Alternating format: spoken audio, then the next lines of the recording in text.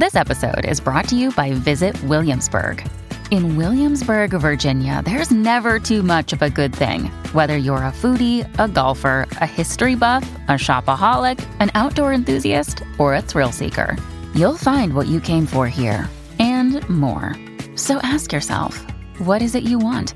Discover Williamsburg and plan your trip at visitwilliamsburg.com. Ever walked by a shelf in your local bookstore full of books wrapped in brown paper? They're blind dates with books where you buy a book without knowing the title, the cover, or the author, and it's a great way to discover new books you might never have picked for yourself. We're giving away 5 blind dates with books. Executive editor Amanda Nelson will take a trip to her local indie in Richmond called Chop Suey and pick 5 at random off their shelves to mail to 5 random winners. To enter to win your own blind date with a book, go to bookriot.com/blinddate and sign up for our upcoming Read This Book newsletter, where we will send you a single solitary book recommendation once per week. That's bookriot.com/blinddate to enter, or go see if your local indie participates with their own blind date shelves.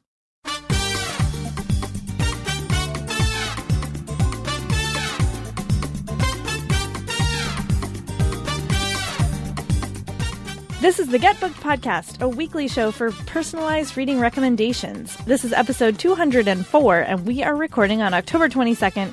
I'm Jen Northington, and I'm here with Amanda Nelson, and we're coming to you from Book Riot.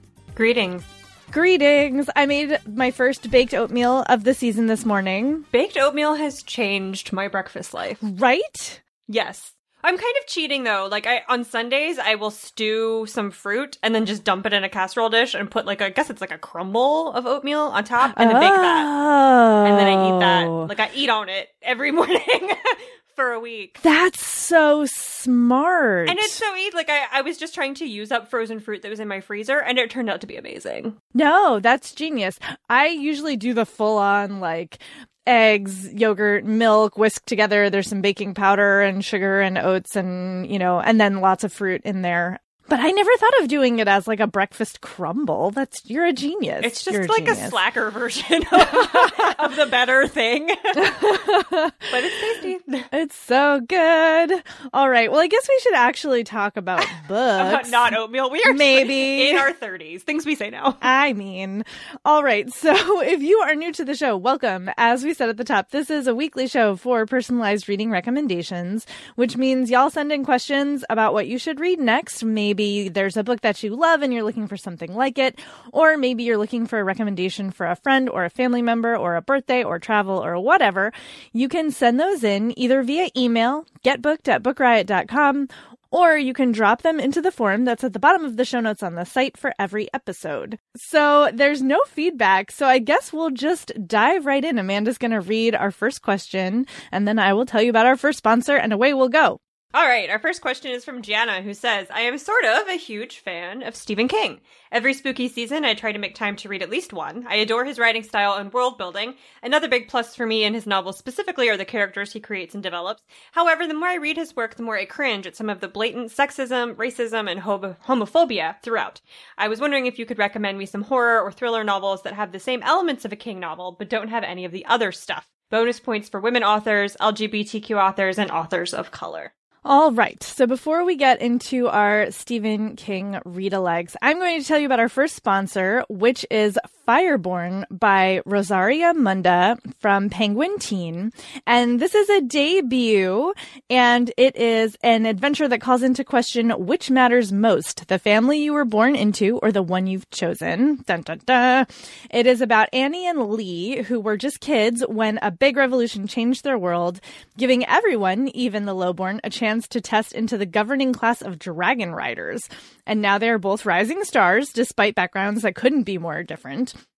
Annie is from a lower class family that was executed by Dragonfire. Whoops. While Lee was from an aristocratic family that was murdered by revolutionaries. So obviously they're going to be best friends. But they grew up in the same orphanage, so they are best friends.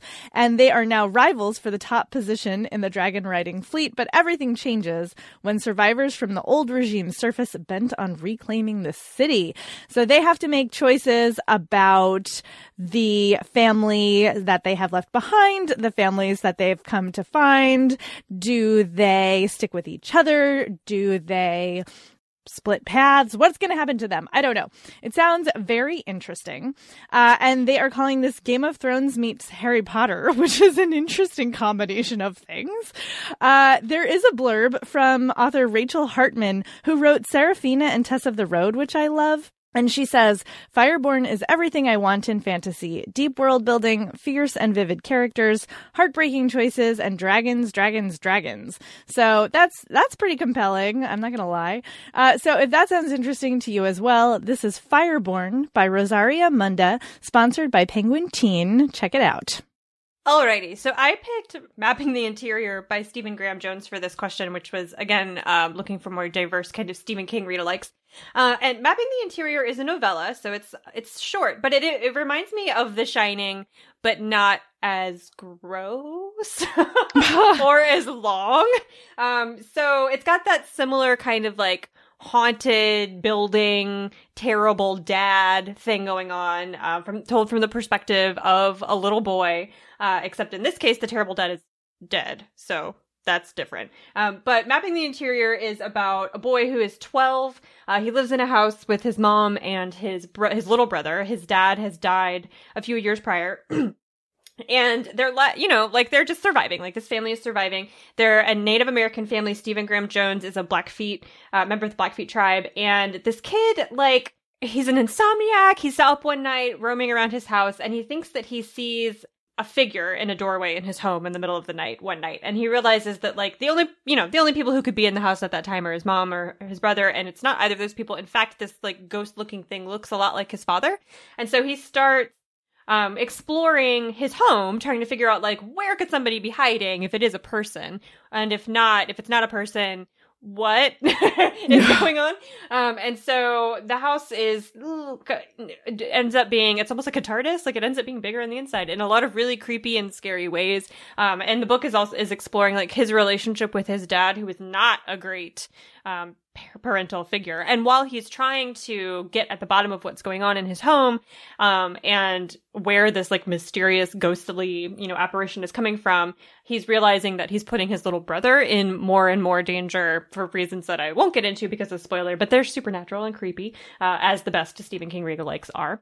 It's got a nice, very satisfying kind of ending, and is creepy without being horrifying. Even though it is technically a horror novel. But if you are a bit I don't know, of a scaredy cat, which I definitely am, then I think that this is the appropriate amount of horror for you. So that's Mapping the Interior by Stephen Graham Jones. I picked The Book of M by Pung Shepherd, which is my favorite stand comp for a while now. I just think it's such a good match for that kind of oh gosh, there's an epidemic and the world is ending and all of these different people are all headed towards the same place, and what's going to happen, and is humanity going to survive? And it has all of those things. In this case, unlike The Stand, it is not a killer flu. It is a slightly more magical situation in which people have started to lose their shadows. Their shadows are just suddenly gone. What? And then they when they lose their shadows, they also develop the ability to do magic, but they start to forget. And not just forget who they are, who they love, as if that weren't bad enough.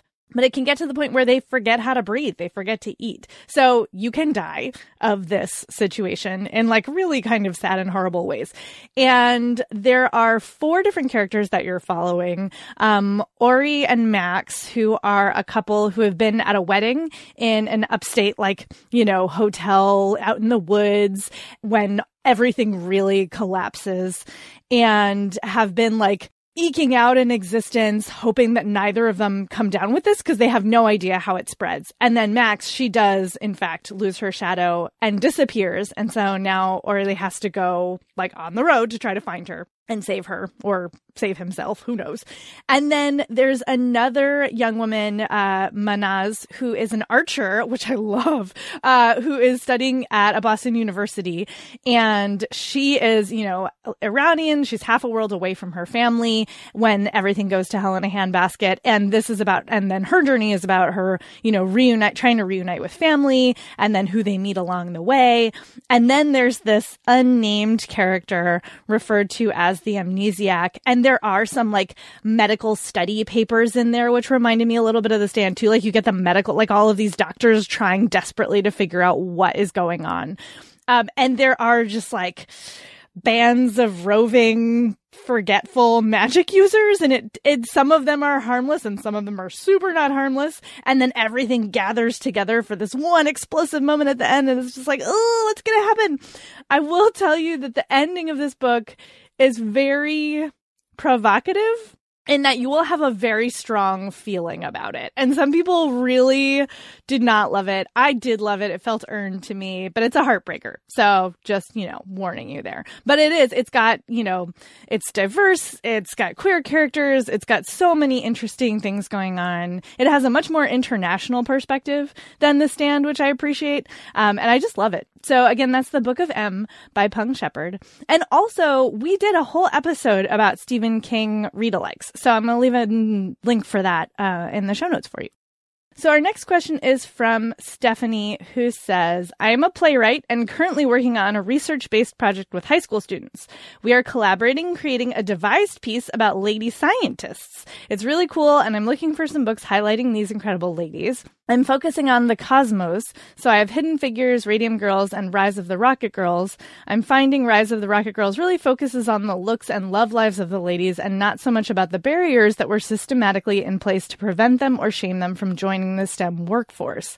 I'm also interested in the POC perspective in this area, looking for more lady authors and books that might also appeal to my young students. I'm just going to keep talking. I picked for you, it's a book I haven't read yet because my library hold did not come in time, but it looks super interesting and I'm really excited to get to it when it does. It's called Promised the Moon, The Untold Story of the First Women in the Space Race. And this is Stephanie Nolan is the author, and she tracked down 11 of the surviving lady astronaut trainees from the first, batch of women who took the astronaut tests in the late 50s and early 60s, and like asked them to talk to her about what happened when they were trained and then grounded for basically being women. And I love me some like first person, primary source material stuff. And I think the idea of, having like them telling their stories of what it was like to go through that training and then be grounded for their gender is fascinating. And I'm so curious about this. And I love this idea that you're getting their perspective on it. And, particularly Jerry Cobb. So it's just really fascinating. It's a really fascinating subject. I think this is a really cool project. And I think that perhaps like having it be, from the words of these women might make a big impact on your students. So again, that's Promised the Moon by Stephanie Nolan. I had no idea that was even a thing. Right? Yeah. That's frustrating. It was. Mm-hmm. Okay. So I picked Women in Science by Rachel Ignatowski. And this is an illustrated book. It's about 50 women in STEM throughout history. And every page is about a different person. There's like a few paragraphs, a page. There's a page worth of information about them. But there's also a lot of like diagrams and infographics. And along with the historical and biographical information of each woman in science who the author is talking about, there's also useful like side notes. So infographics about like lab equipment and what each piece of equipment does. There's modern infographics about the rates of women working in STEM fields now, and an illustrated glossary of like scientific terms and things like that. So everything in the biographies themselves of each individual scientist makes sense, like in context and also in like the greater historical context. So there's, a lot of different people in this book. They cover all kinds of scientific fields.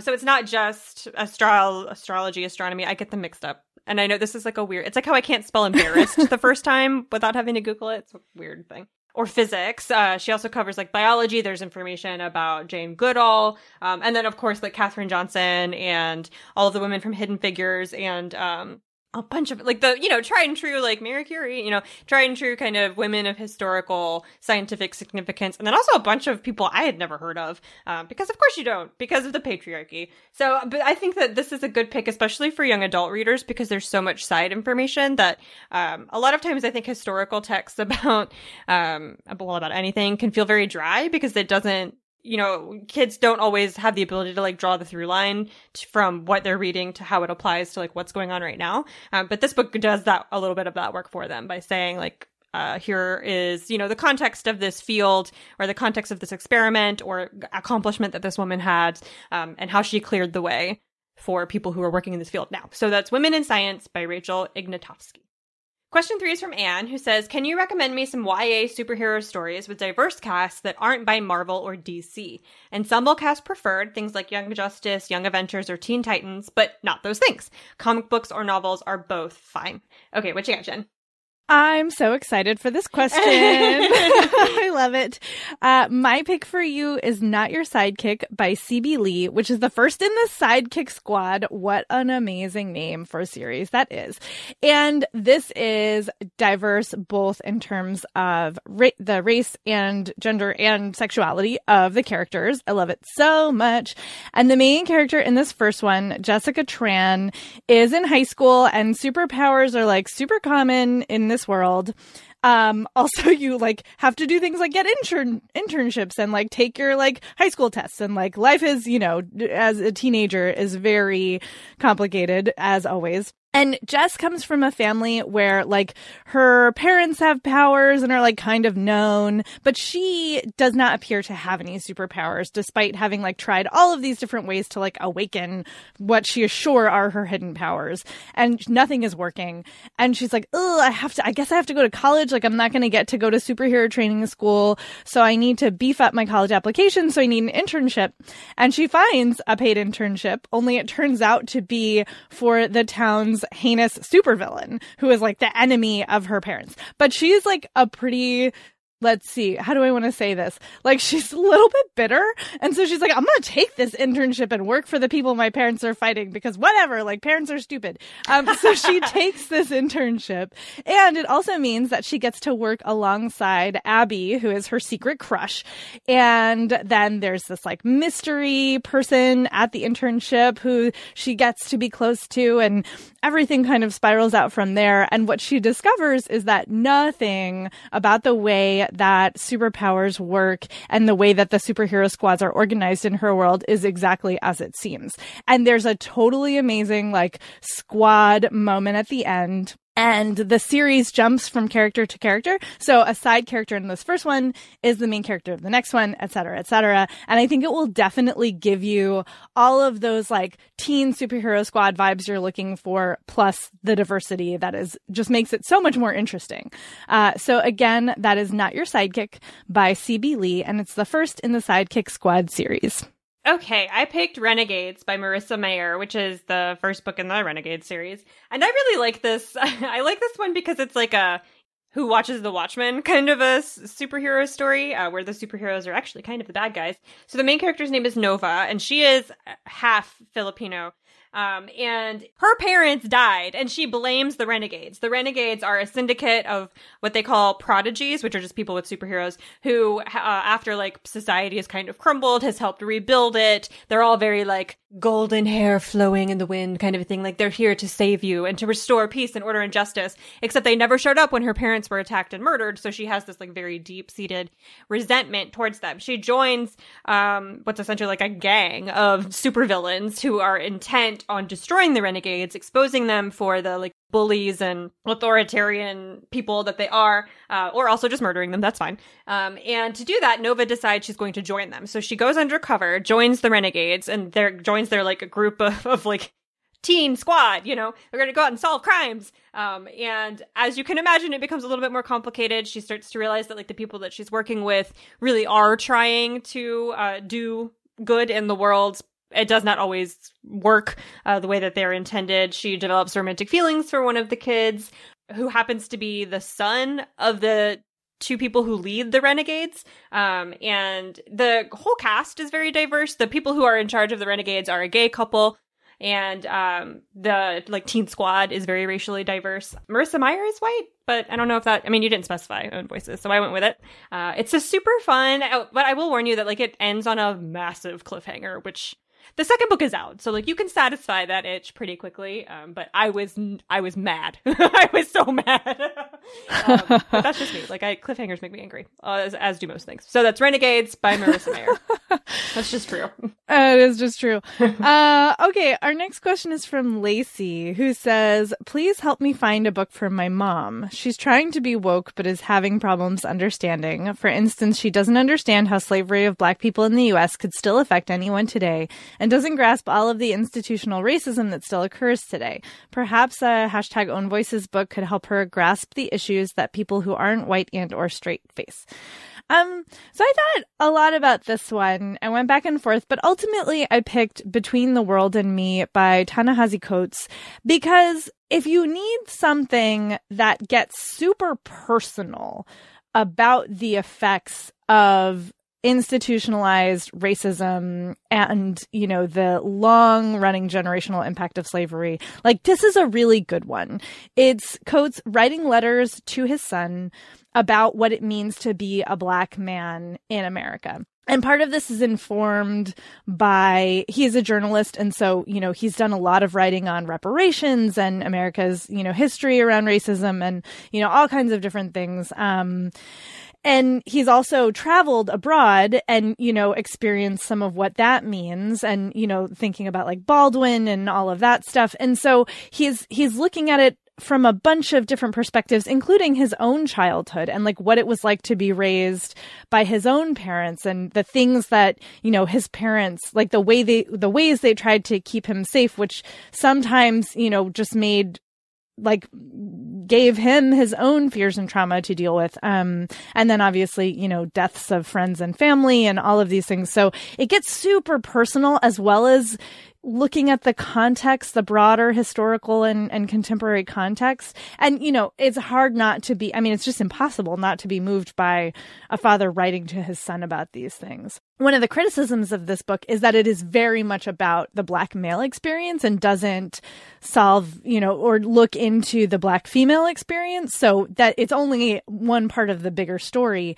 But I do think that, especially as a parent, like this is something that your mother will probably feel very viscerally and may help her understand what exactly it is that she's missing here. So again, that's Between the World and Me by Ta-Nehisi Coates. I picked So You Want to Talk About Race by Ijeoma Oluo, who I think wrote this book specifically for your mom. Like, this book is for people like your mom who like don't know even what questions to ask or maybe like trying to understand the issues but are afraid to say the wrong thing. There's actually a chapter about that. Like, what if I ask the wrong questions? And so I found it very helpful, even though I know the answers to most of the questions, but hearing the perspective from somebody else, especially a Black woman, was extremely helpful for me. So every chapter is a different issue that she is trying to explain to both white people and people of color who aren't Black. So like there's a chapter on like I said, what if I talk about this wrong? Why am I always being asked to check my privilege? Like, what does that even mean is a chapter. What are microaggressions? There's also a whole chapter about what to do if you get called racist, which was super helpful. Again, like, she's not pulling any punches, right? Like, she's not saying that you get a cookie for trying to understand what's going on in the world or for trying to understand the Black experience in America. Like, that should be a given. But she's also she's not talking down to the reader or being cruel or dismissive of their like concerns or questions, because, you know, we all start from like, nobody's born fully woke and understanding racial context in American history. And she understands that. And so she's trying to answer these questions, I wouldn't say in a gentle way, but in a like very respectful way, without ignoring how not understanding these issues makes things a lot worse. My favorite chapter is probably the introduction, actually, where she's trying just to define the word racism, which I think a lot of like even left-leaning white people tend to define it as like anytime a person of another race is mean to me, which is not helpful or accurate. And so she frames the whole discussion around what racism actually is. And then, which I think is a good jumping off point, because if you're trying to like get woke, you know, and you don't even understand you're never going to understand systemic or institutionalized racism if you don't understand racism as a concept to begin with, because it has to be institutional and systemic. And so coming at it from that perspective and then answering all these other questions that people are like, wait, but what does that mean? I don't understand. I just found it very, very helpful. So that's So You Want to Talk About Race by Ijeoma Oluo. All right. I'm doing a sponsor. Oh, this is a good one. Okay. Our sponsor is the Best American Short Stories of 2019 audiobook, which is edited by Anthony Doerr. The whole series is edited by Heidi Pittler. And this is the first time in a lot of years that the Best American Short Stories collection is available in audio format. I'm sure getting the rights for all of that is a nightmare. Actually, maybe it's not. I don't know. This is my own personal digression. I have questions about why it hasn't been available in audio for so long, but that's fine. No one has to answer them for me. So the Best American Short Stories this year includes so many good authors. There's a story from Ursula K. Le Guin, Jeffrey Eugenides, Sigrid Nunez, Wiki Wong, and then Nana Kwame Adjei-Brenyah. And a lot of narrators, the stories are not all narrated by their authors, but there are a lot of big narrator names. If you're familiar with audiobooks, like the world of audiobooks at all, like Robin Miles is one of the narrators. She's super famous in the audiobook world. Scott Shepherd, Zach Villa. Anthony Doerr, who is editing this collection, is obviously best known for All the Light We Cannot See, which is a #1 New York Times bestseller that's been on the hardcover fiction bestseller list for literal years. It's bananas successful.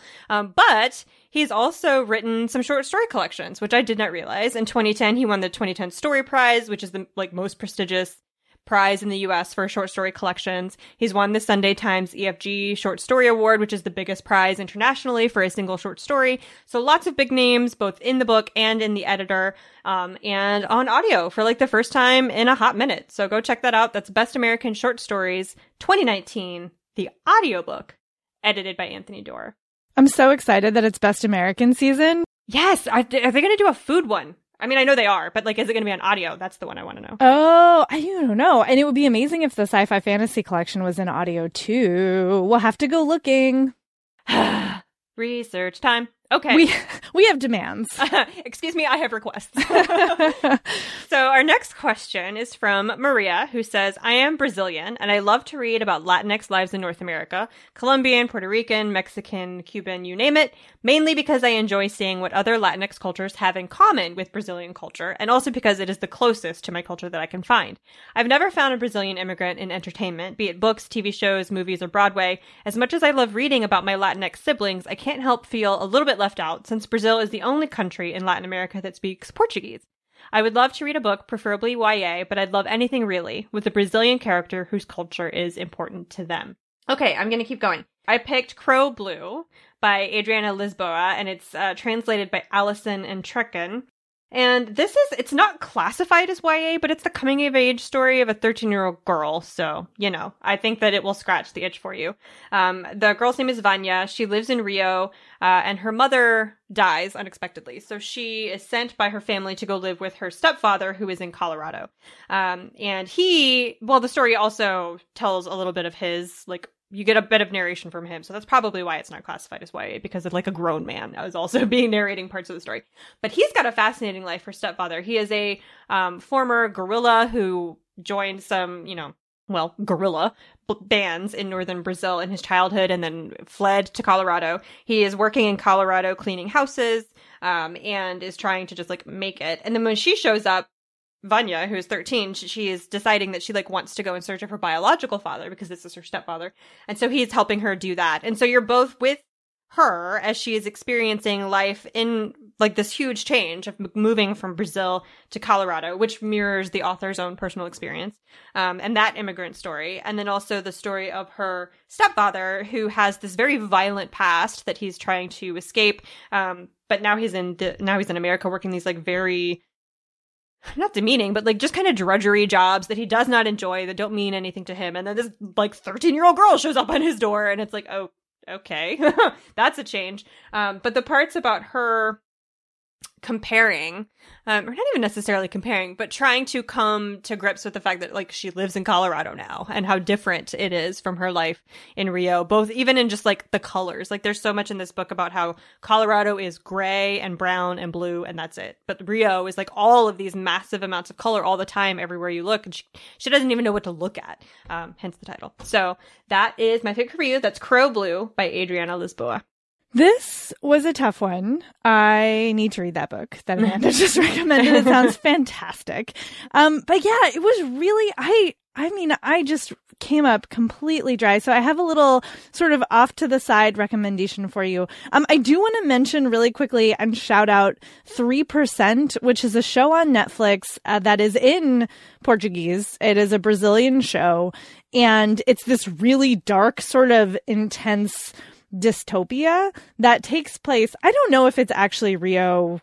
I'm trying to remember if they ever say exactly where they are, but it takes place in a Brazilian city, but it's like in a future where there's this like sort of Hunger Games-y test situation. And if you pass it, you get to go to like the place where everything is beautiful and there's enough food. But if you don't, then you have to stay where there's no food and everything is terrible. And it's amazingly well acted and really intensely plotted and like, whoo. So just in case you were not aware of that, it's incredible. Okay. So my pick for you is The Summer Prince by Elia Dawn Johnson. It's not a Brazilian immigrant story. Instead, it is a story set in a Brazil of the future.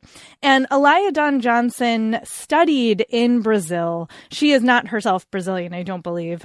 She's a woman of color, though. And I remember doing actually her book party for this back when I was at the bookstore in New York. And it was so much fun. And she had a friend come and like play like a Brazilian like song on his guitar, and they sang, and like it was amazing. And she clearly has a great love for the culture that she wanted to convey in this book. So hopefully that will come across for you. And it takes place in a future in a city called Palmares Tres, which has all kinds of interesting, like, new technology, but also they've married it with old traditions and cultural stuff. And it's a matriarchy, which is cool. And the main character, June, is the daughter of like one of the very powerful matriarchs. And she's like a graffiti artist in the future, which is super fun. And she is dreaming of, being a legendary artist. And she has a best friend, Gil, and they do everything together. And like maybe there's some feelings there.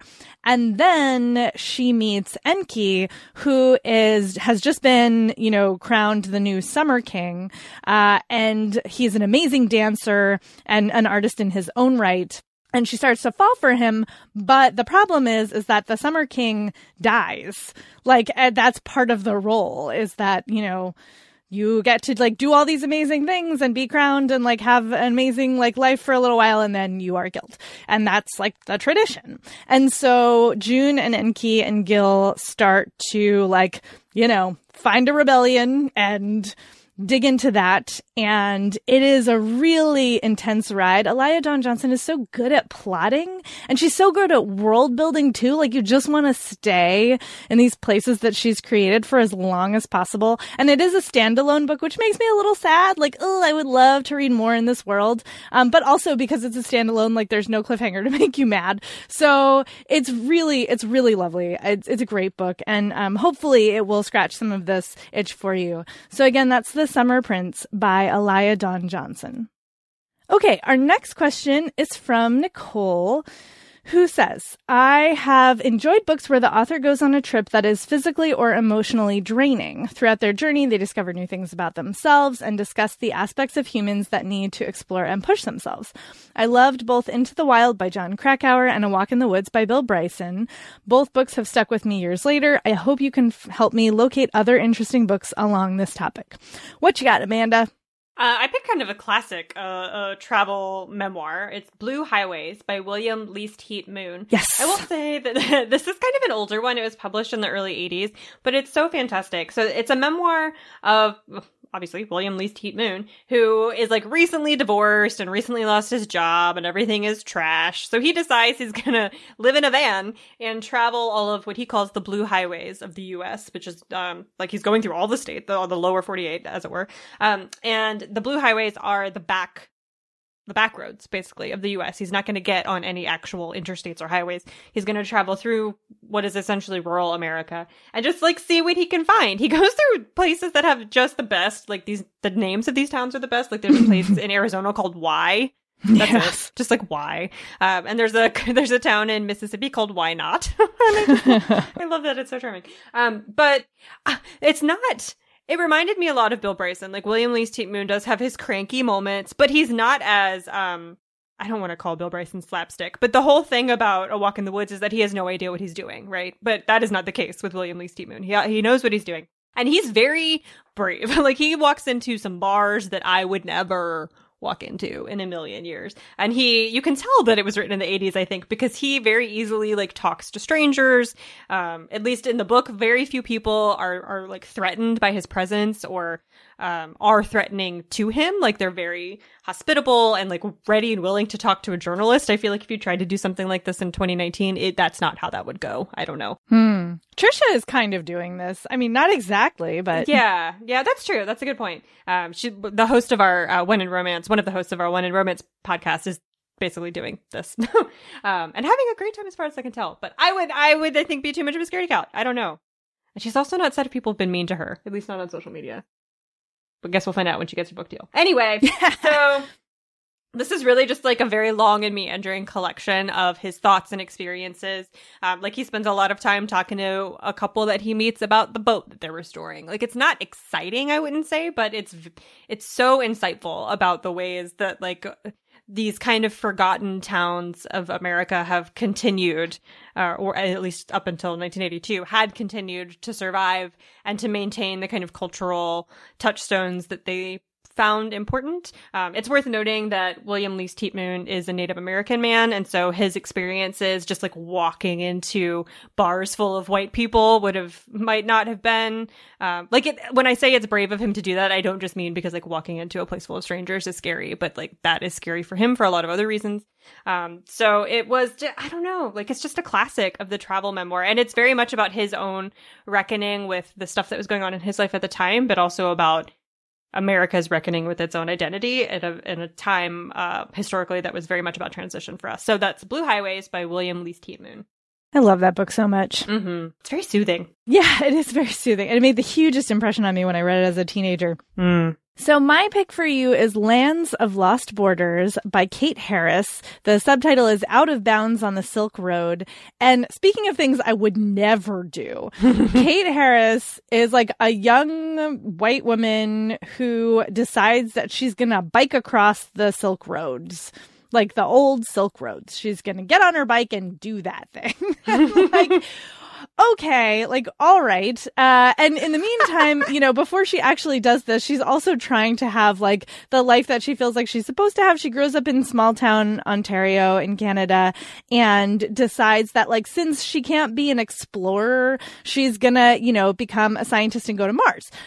So she, goes to Oxford and MIT, but like she's finding that her studies are just so dissatisfying to her, and she's just not interested. And what she actually wants to do is go explore whether or not it's territory that has already been charted. So she, quits her studies and hits the Silk Road with a friend and is trying to like bike it from beginning to end. And so she's doing, the travel memoir thing. It opens with her like sneaking under a gate at a Chinese border in the middle of the night to try to avoid, customs basically and like passport control. So that and like biking down like the Tibetan plateau where it's like dust everywhere and the wind is like making your eyes bleed and it's really intense physically. But then also she's thinking about like how she got here personally and her childhood and failed relationships and also, the history of the Silk Road and what Marco Polo was doing and what he wasn't doing and, the people of these lands and, all of this stuff. So she's pulling in history, she's pulling in science, she's pulling in personal stories. There's a lot going on here. And she's a very good writer. She is very good at words. The sentences are pretty awesome. I occasionally get annoyed with her, I confess, in much the same way I think that I get annoyed with Bill Bryson in that like, okay, I get it, you're smart. Like you don't have to prove over and over to me how smart you are. But it's a fascinating story, and it's an interesting story from a female perspective as well. And yeah, I think it will definitely get to what you're looking for. So again, that's Lands of Lost Borders by Kate Harris. Alrighty. Our last question is from Jana, who says, my boyfriend and I have recently started reading books together, but it's been difficult finding things we both enjoy. He's a fan of fast-paced high fantasy stories that have similar lore to Dungeons & Dragons. I prefer more slow-burn, character-driven stories that have science fiction themes.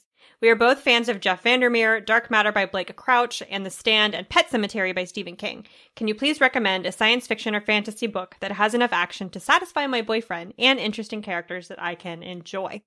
Okay, I picked Game Changer by L.X. Beckett, which has nothing for your boyfriend. I'm sorry. No, I'm just kidding. It's just not it's not fantasy. It's very, very science fiction. This book is so fascinating. So it's science fiction, very fast paced. So I think he'll be into it. But it's near future, and it takes place mostly in Canada. And it's about like what happens after the world that the baby boomers created falls apart, as it inevitably is going to do, and what the millennials and Gen Z build out of that rubble. So there's like, in the book, it's called The Setback, which is like when climate change everything falls apart and late stage capitalism collapses. And then Gen Z like claws society back into something functional. And then people are like, they're called the bounce back generation, and then they're like thriving in this new world that they've created. And I actually think that somebody who likes like a Dungeons and Dragons kind of world building will appreciate the world building that's happening in Game Changer, because it's so elaborate and like very specific, and every aspect of every character's daily life is affected by the ways that society has changed. So there's like social media on steroids, where in order to be like a fully functional member of society, you have to volunteer your time a lot. It's kind of like China's social credit, or whatever it's called, social capital rating system, but everyone has to do that. The ways that climate change has affected like the food supply system, and like how the cops function and the military and all of that. So the main character's name is Ruby, and she was born after the bounce back. So she doesn't remember, or like has no lived experience of anything that came before. And she works now as a public defender, helping people who are in trouble for antisocial behavior, not necessarily committing crimes, but things like trolling on the internet, or like harassing women online, like stuff like that isn't a crime now, but becomes socially unacceptable to the point that people can like deduct credits from you, so you can't buy food or like get a job. And that's how that works. So she defends people who are in that position. And she's got a new client named Luciano, who is like, his credit has been decimated. He's kind of a conspiracy theorist. She thinks he's probably mentally ill, but he's actually at the center of this like big government-wide conspiracy, and why he really wants, like, he's working very hard to make sure that the restoration of the planet and society doesn't happen, and so she's got to figure out why. So there's a really fast-paced mystery in the middle of it that I think your boyfriend will appreciate, and all of the characters in this book are really deeply explored, so I think that there is something for you. So that's Game Changer by L.X. Beckett. I was thinking about your Jeff Vandermeer and Blake Crouch fandoms, and I think this will work for you, therefore. It is The Outside by Ada Hoffman, and this is such a cool book. I have been waiting for a chance to recommend this, so I'm so glad I finally got one. It is fascinating. It is sort of a Lovecraftian horror story, but also it takes place in a science fictional, like, future universe where there's space travel, but also there are these artificially intelligent gods, they're like called the gods, who rule the galaxy and can perform what basically looks like magic. So it's a really weird, like, in that, Vandermeer kind of way where you're like, what's happening? It's amazing. And the main character, Yasira Shien, is a scientist who is autistic, and who has been, so technology is super controlled for humanity. The AI gods have like very limited what humans have access to in terms of technology. So the gods and their angels, who are like cyborgs basically, have all of the technology. And then humans are allowed like some technology, but not much. And Yasira has been developing a new energy drive in like, you know, human science, which they know is limited, but she's trying her best to achieve what the gods' science can do for humanity, because it could change everything for them in a good way. But when they turn it on for the first time, like, it literally warps reality and destroys the space station and everyone on board. And she is abducted by the agents of a god. And they're like, okay, well, this was heretical and, you know, execution worthy, but we're chasing a bigger fish. You know, your former professor has been off causing trouble for us. So if you will help us track her down, we will not kill you. And we won't kill your girlfriend, because, of course, her girlfriend actually manages to make it off the space station where she's an engineer, but they've been separated and they are not allowed to contact each other. And so Ysera is like, I guess I have to say yes. And so she goes off on this mission to try to track down her former professor, who is a huge heretic and has been causing problems all over the galaxy. And it is so unnerving in certain moments. Like, there's definitely that Lovecrafty horror, but I love this like queer, diverse, science-y, fascinating, neurodiverse take on it. It's really interesting. I haven't seen anybody do anything like this before. And the characters are so outstanding. Like, you get really sucked into them. And you do get multiple character POV, which I super appreciate, because things get a little complicated and you're like, oh, thank God, somebody's going to explain to me what's going on. And the pacing is really great, like as you might suspect from the way I'm describing it, but it's definitely not at the sacrifice of the world building or the characters. And I think it's like wibbly wobbly sci-fi fantasy nature will make it interesting to both of you. The other thing to know about this is that Ada Hoffman, the author herself, is on the Asperger spectrum. So this is an Ohm Voices book. So again, that's The Outside by Ada Hoffman. And that's Hoffman with 2 N's, by the way. And that's our show. Woohoo! Thank you all so much for listening to our rambling. If you would like to leave a rating or a review for us on Apple Podcasts, that would be awesome. We love to see the feedback, and it does help other people to find the show. Thank you to today's sponsors for making our episode possible. You can find us on social media. Amanda, where are you? I'm on Instagram at I'm Amanda Nelson. And I am on Twitter as Jen IRL, Jen with 2 N's, IRL, and on Instagram as I am Jen IRL. And we'll talk to you next time.